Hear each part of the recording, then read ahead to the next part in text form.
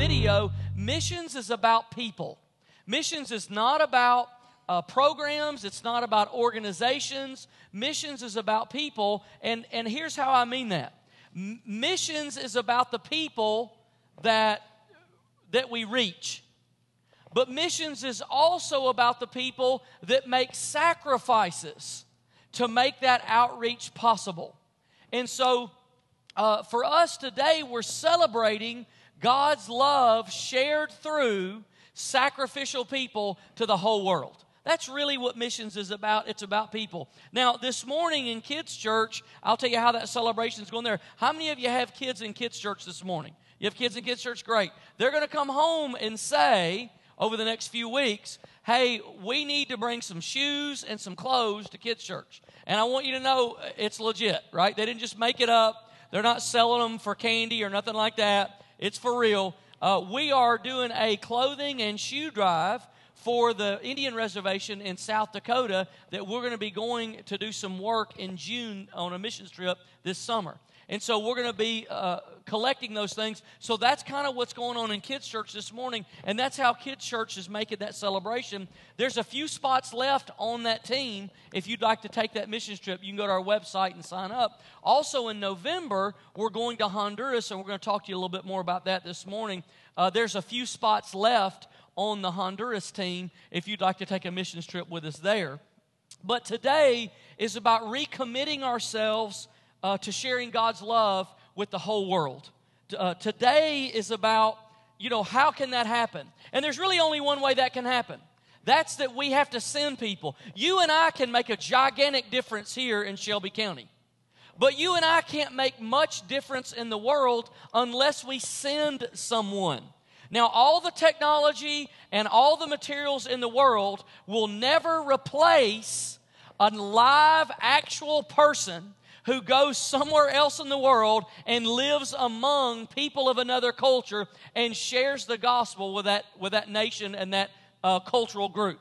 And so we have 85 missionaries that we support at Kingwood Church, local and global. Some are here in Shelby County. Most of them are outside of America, spread all over the world. So 85 missionaries that we support. Now, we believe that our role, everybody's got a part. We're one church. We're not every church. We can't do everything, but we can do something. So how do you define what it is we ought to do? Well, we believe that our part of missions in the world is to support 100 missionaries. When we get to 100 missionaries, we're going to stop and we're going to change focus. But we believe we can mobilize and help send 100 missionaries in the world. We do 85 now. We're 15 people away from that. And we have already identified the 15 people we want to support. They're on the stage. They're in your hand. If you'll take the brochure that we gave you and look at the card on the front, just tear the card off. It's okay. It's just glue. It's made to do that. Just tear the card off and look at the front cover. Those are the 85 missionaries we support. You can see their logo or their face or their picture or something from them. Those are all 85 missionaries that we presently support. If you'll look inside, here's the 15 missionaries that we want to begin to support. I wish I had time to tell you all their stories. I don't. On the back is information about the Honduras Alliance that we'll talk about in just a few minutes. So here's what I want to ask you to consider this morning. Many of the missionaries we want to support are brand new missionaries. This young lady is from Alabaster who's going to Ecuador. If you look inside your brochure, you can see her name. Beth Glenn is on her way to Ecuador from Alabaster. The couple here, Garrow, these are the missionaries that serve at the Indian Reservation in South Dakota that we'll be serving. How many of you are going on that team? How many of you have already signed up to be part of that team? You're going to meet these guys. They're fabulous. You're going to love them. They've been there 22 years. They serve on an Indian reservation the size of Connecticut. They are ordained ministers, and they are members of the Sioux and Cheyenne tribe. So you'll get to meet them. Elizabeth Nichols is going to Senegal. She's from Clanton, Alabama. You're talking about folks that are right from here. Eva Faircloth is going to the Czech Republic, and she's from Mobile, Alabama. And so it's amazing when you see not all of these guys are 22 years, but most of these other three are brand new missionaries. Never been on the mission field. So you can see what God is doing in the world. He's stirring up. He's continuing to stir up for the purpose of sharing His love with the whole world. Because one day this world ends. And all that's left is the work that's been done before this world ends. That's it. That's all that's going to be left. And the souls that have been connected to His love. So we want to do everything we can, or we want to do our part, let me say it that way, in sending all the missionaries that we can. We believe for us that's 100. So if you'll just look at the card that's in your hand, Spanish on one side, English on the other. This is called a faith promise card. If you've never heard that term before, let me just explain it in simple terms. It basically means this. You say, God, by faith, I want to be involved in sharing your love all over the world. So by faith, I want to commit this amount of money to give each month to send people like these. I can't go, but I can send them. I want to commit this amount of money by faith. Now, what do I mean by faith? By faith, we said 100. Our church doesn't have the money to send 100. We only have the money to send 85. But by faith, we believe our role is 100. So we're saying, all right, God, if you'll bring it in, we'll send 100. That's the same thing that you say in your family. God, if you'll provide the resource in my family, I'll send 1, or I'll send 2, or I'll whatever. $50 a month from 15 families, and we can take all of them on. Maybe you've already been supporting missions. Maybe you supported last year, and you can commit to more. It's a faith relationship with God to say, I want to be part of the Great Commission. What can I believe God for? What is God asking me to commit to? Our assignment as a church is to do 100. What is your assignment as a family? What has God called you to do? And so that's what we're asking you to figure out. In the next 2 or 3 minutes, I just want to ask you to give us your name, put the amount that you're expecting. Now look, you may say, well, I gave last year to missions, so I'm not going to fill the card out again because everybody knows I'm going to give. We don't know that. We don't know what your intention is. We make commitments based on your intention. So when you tell us this is what I intend to do, we call these people and say, hey, guess what? We're about to start supporting you. So if you don't tell us and you just keep giving, it takes us longer to figure out. We can support them faster if you let us know what you intend to do. So if you'll take a couple of minutes and put this card in your hand, I'm going to give you a few minutes to make a decision and to fill that out and to say, by faith, I want to be involved in the Great Commission. Would you just take that little card and put it between your hands right now? And I just want us to simply pray and ask God to guide us all. As He has guided us as a church to 100 missionaries, I want to ask Him to guide you as an individual, as a family, and what your role is. Lord, I thank you today for the love of God that we feel in this room. I thank you that you sent missionaries to us. It may have been our parents. It may have been a teacher. It may have been a coach. It may have been a friend. It may have been somebody that wasn't supported financially in any way. They were just called by you to talk to us. I'm grateful today you sent missionaries to share with me and with us, and now we know. So now, God, our prayer is send us. And if we can't go everywhere, put us in relationship with people who can. So, God, I pray that you would move our hearts to stretch our faith and to be part of that what you love. In Jesus' name, amen. If you would fill that card out and just set it on your lap or set it beside you, in a few minutes, we're going to receive it. Now, I want to share with you the next couple of minutes, next few minutes. I want us to end our series today that we started 4 weeks ago called the Holy Spirit. We've been talking about how we tend to define things in our mind based on how they fit in the structures that we understand. So we tend to categorize relationships that way. The person of God we have the hardest time relating to is the one that doesn't naturally fit in any of our structures or doesn't fit in any of our natural structures. Let me say it that way. We understand God as Father because we understand what Father is. We understand God as Son because we understand what a Son is. But when you say God, the Holy Spirit, we say, hold the phone. What does that possibly mean? What could that possibly mean? God, in His wisdom and love, gave us symbols in the Bible to help us understand who He, as the Holy Spirit, is. So, God the Holy Spirit's not like Father. God the Holy Spirit is not like Son. So, God the Holy Spirit, we've been saying in the series, the first week we said, God the Holy Spirit is like the wind. It seems very spontaneous to us, the way that He leads and He guides us like the wind blowing and we follow. God, the Holy Spirit, is like the water. He refreshes and He renews and He nourishes our soul. Pastor Mark last week said the Holy Spirit is like fire. He purifies and He enlightens us. So today as we finish the series, I just want to say it this way, and if you have something you want to take some notes with, go ahead and grab that now.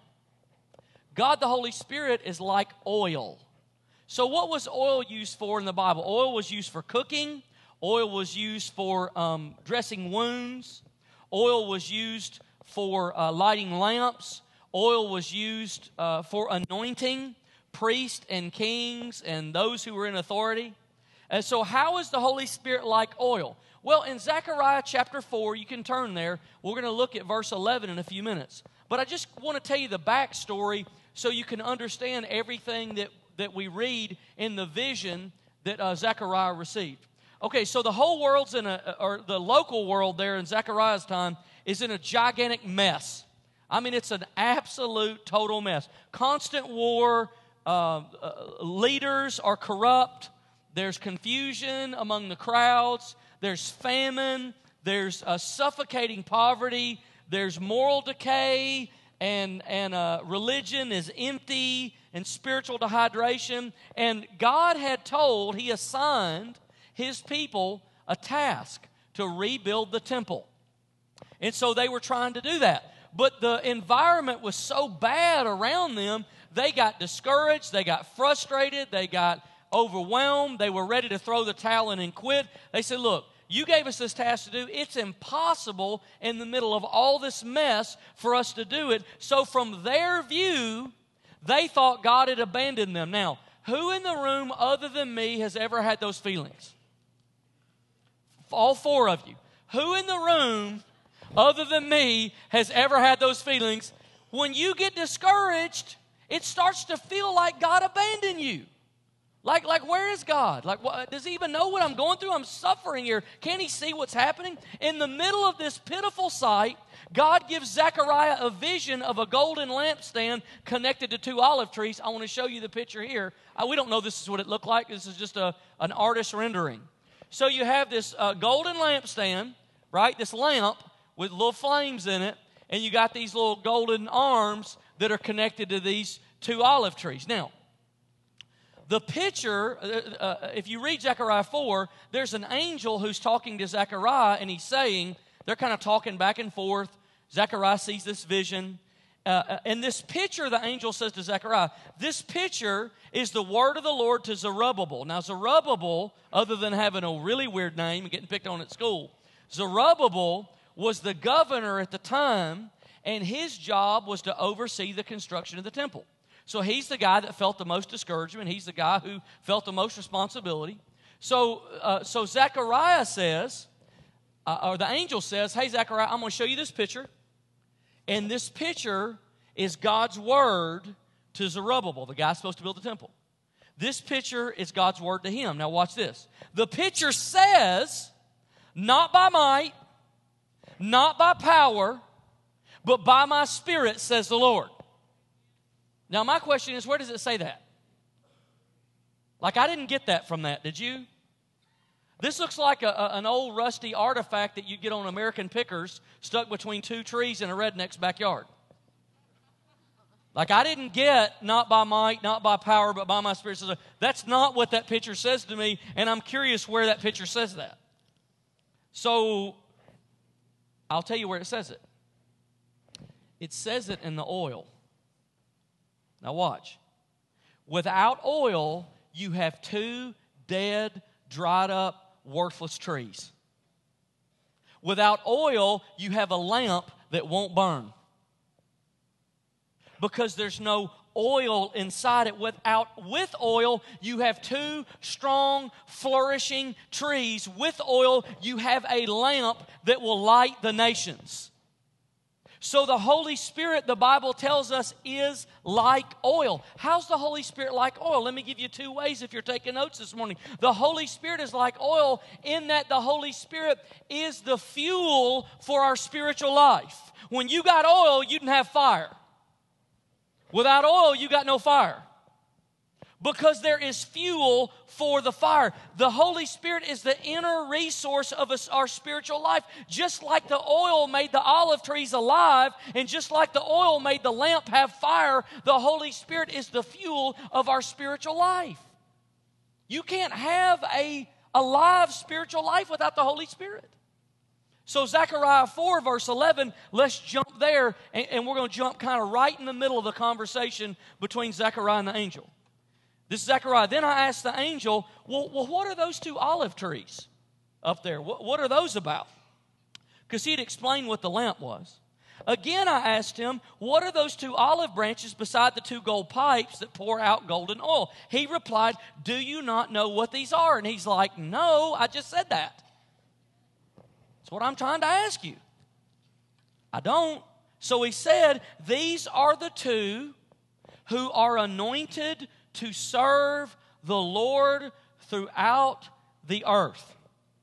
These two olive trees are the two that are anointed to serve the Lord throughout the earth. So first, the Holy Spirit's like oil in that He is the fuel for our life. Second, the Holy Spirit is like oil because He anoints us for spiritual work. The Holy Spirit is like oil because He is the internal resource of a spiritual life, and He is the external anointing for effectiveness on the task God gave us, inside and out. Throughout the Old Testament, we continually read where kings and priests and prophets and sick people and even doorposts were anointed with oil.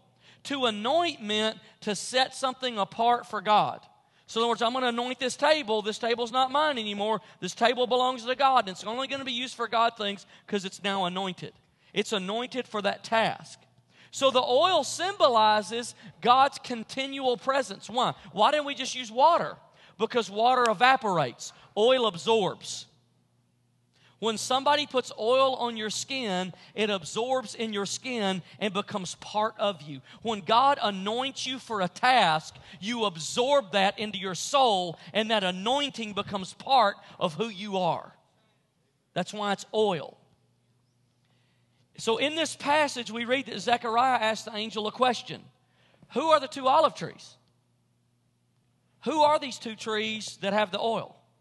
The angel's answer is amazing. He said, these are the two who are anointed. If you have something you want to underline that with, anointed to serve the Lord throughout all the earth. Now, the Hebrew word anointed here is very unique. Most of the time when you read the word anointed in the Bible or anointing, you're not going to be reading the word that's here. This is a unique word, and here's what it means. It literally means sons of fresh oil. Who are the two olive trees, angel? They are the sons of fresh oil. So Zechariah's basically heard two things. God has a plan that cannot be accomplished by our effort or our planning. It's not by might. It's not by power. It's by His Spirit. That's what Scripture tells us. The second thing is God has a plan, and His people are included in that plan. You and I are part of that plan. So, who were God's people? They were sons and daughters of fresh oil. Those who would follow the direction and the plan of the Holy Spirit. Those who would depend on the Holy Spirit for an internal fuel, an internal resource, were the sons and daughters of fresh oil. So how does this anointing thing work? Here's how it works. God takes your experiences, your talent, your spiritual gifts, your personality. He takes your pains. He takes your victories. He takes your joys. He takes the things you wonder about. He takes all of those together and He anoints them with oil. He anoints them with the power of the Holy Spirit, and He brings them to life, and He moves you out into an effective involvement for Him in the earth. That's how it works. That's how the anointing thing works. Look, you and I can use our strengths, we can use our gifts, we can use our mind, we can use our talent, we can use our personality for our own purposes. And we can affect some things. We can build our own kingdom. We can build our own agenda. We can do our own thing, but we'll not be anointed for that. His anointing will never rest on that. But He has anointed you for certain tasks on the earth, and it involves calling forth your strength and your passion and your experience and your pain and engaging it in the purposes of God on earth. You're an anointed son, anointed daughter of God. So how does that look? If you're a parent, God has anointed you to be a dad, anointed you to be a mom. It's the best picture of spiritual leadership I know in the entire Bible. He's anointed you to be a mom or dad so that you might have an internal energy resource, an internal fuel that refreshes you and keeps you spiritually alive. And you might be anointed like those olive trees to feed that oil, to feed that fuel into your children's life. If you're a kids church worker, if you're a kids teacher, if you work in a youth small group, if you lead one of our life groups, if you're a ministry team leader, God has anointed you for that task, and His will is that you might stay refreshed on the inside, resourced on the inside by the oil, by the Holy Spirit, and anointed on the outside for great impact. Not by might, not by power, but by my Spirit. That you would make a difference in your children, in your home, in your marriage, in your city, in your job, in the ministry God's given you. You are a son and a daughter of fresh oil. That's how it works. Resource on the inside and resource on the outside. By the way, whole churches have anointings. Whole churches have been set aside by God for certain tasks. We believe that God set us aside to support 100 missionaries. We believe that God has set us aside. When we look at our passion, when we look at our strengths, when we look at our history, when we look at who God made us to be almost 90 years ago, then we say God has anointed us for an external task. And I want to just share the story of what that task is so you'll know why we think we've been anointed for that task. Watch this video. So this is the partnership that we feel is our anointing. We have committed, we've done a year's worth of work in Honduras. We've committed 3 more years of work in Honduras and to have a growing relationship with the leadership there, the leadership of the church. Bill Strickland has been in Honduras 42 years, and he said most of those years he had not seen a move of God. But recently, in the last couple of decades, there's become a fabulous and incredible move of God in that country. They started a church 18 years ago, and that church now has about 12,000 people in it. And when I was going to go preach one of the services on Sunday morning, missionary Bill Strickland said to me, he said, in these services, Wednesday night, Sunday morning, Saturday night, all the services they have, he said, this weekend we're going to have about 150 to 200 people accept Christ. And at the end of the day, when we were done with the final service on Sunday, somewhere between 150 and 200 people accepted Christ. And that's nearly every week at their church. They're seeing a harvest come in that is unbelievable. And the campground is a strategic tool, about 120 acres, the Men's Teen Challenge Center, the orphanage there. It's a strategic campus because they take 48 to 50 weeks a year. They do retreats at the campground from their church. Let me just explain that for a minute. When you think retreat, don't think Hawaii. Think, get out of the brokenness that I live in. And when they take them there, many people go to the retreat and accept Christ there. Many people go to the retreat and receive inner healing and physical healing and release from bondages and release from deliverance and filled with the Holy Spirit. It is a powerful, powerful, powerful weekend where people go away and they come back changed. And that's part of the cycle of the church. And so the critical piece that they need now is a dining hall. I've been there. I've preached at their church. I did construction work for a week on the property. We helped with several projects. And I can't explain to you how they triple and quadruple use everything. And if we can just get a dining hall on that property, it will relieve the bottleneck in almost everything else they do. Because they use everything so many different ways and so many different times. That's what we feel that our anointing is to help with that dining hall. So we're going to receive an offering this morning, and I'm going to ask our ushers to come. If you need an offering envelope, I just want you to simply wave at our ushers as they pass you. Now let me explain a couple things. $20,000 puts the dining hall there. In November, this November, we are going to Honduras, and we're going to build the dining hall. We have the team. We have another church that's committed to go with us and provide part of the team. We have the plan and the strategy. We have the workforce on the ground there waiting for our arrival. We have the tools. What we don't have is the material. That's the only thing we don't have. The block, the cement, the things that we need to raise that building is the only thing we don't have. And so $20,000 will make that happen. I've just been asking God, can you help us raise that today? We've got to move on with that project. If we can secure that soon, that will bring great life and ability. We can call Bill and say, we're ready.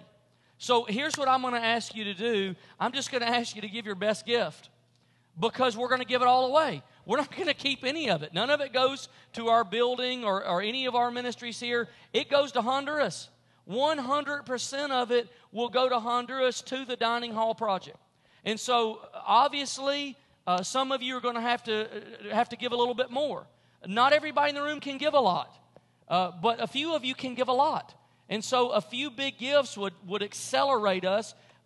Everybody can't give a big gift, but everybody can give something.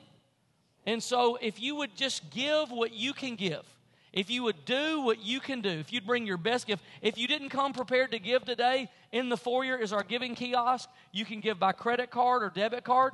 If you're a guest today, I want to say this to you because I want you to know this isn't the way we normally do Sunday. You're not going to have me come back to you anytime soon and say, hey, can you give to this? This is what we're going all in on as Honduras. And so we won't make another appeal to you like this for months and months and months. So I want you to know if you're a guest, I'm going to invite you not to give. We don't even want you to give. We don't want your money. What we want is for you to have a life-changing relationship with Jesus. That's what we want you to have. And so if this is your home, then I want you to say, as part of Kingwood, this is my anointing too. God anointed me for this task as much as He anointed our church for this task. And we're going to take 3 trips over the next 3 years. We're going to raise that dining hall, and we're going to expand that campus. And I hope you get the opportunity, I hope you get the privilege to go on one of the teams. You will see with your own eyes thousands and probably tens of thousands of people will be affected for the kingdom because of the work that we're able to do in simple buildings. We're just giving that ministry the tools that they can't supply for themselves. Now, here's one other part that I want you to know before you give today. We started a few years ago adopting pastors. What I mean by that is we'll take a pastor and we'll sponsor a pastor to go on a trip with us. And the reason we do that is because not every church is like Kingwood. Not every church is involved in missions. Not every church is involved in the Great Commission. Not every church is involved in spreading the love of God all around the world. And so we try to pick a church or a pastor who we think hasn't done very much, and they don't have very much history. Maybe they've never done a trip. We ask you to give. We take your giving, and we pay that pastor's way on a trip. We've done, by the way, 9 of them. We've already done 9. I wish I could. I can't tell you all their stories this morning. We don't have time. But when you get a pastor on the ground and you get a pastor looking eye to eye, that person's life is affected in a deep way. And it moves them and it moves the whole church to get involved in a better way. And so when you give this morning, the $20,000, we'll build the dining hall, and we'll send one pastor with us to Honduras in November. And we will take a pastor to Honduras with us every trip for the next 3 years. So I want to share one of those pastor story with you this morning. Watch this. When you affect a leader, you affect the whole church. When you affect the whole church, you affect a city. When you affect a city, you start to see change for the kingdom happen. Sean's not exaggerating. He cried every day. Every day. Those of you who are on a trip, you know, it just literally, to have that kind of encounter with the love of God for broken people literally rocked him. And he's taking 20 people with us to Honduras in November to build the dining hall, and most of them have never been on a mission trip in their life. So when you give today, it's only going to 2 things: the dining hall and a pastor who we can take with us and put them on the ground. And watch the impact then not add, but multiply. I'm going to ask our ushers to come. And I'm just asking you today to give your very best gift. Lord, I thank you this morning for the love of God that has reached our hearts. I thank you that you sent missionaries to us. Those missionaries may have been our parents. They may have been friends. They may have been youth pastors or coaches or teachers, or they may have been peers.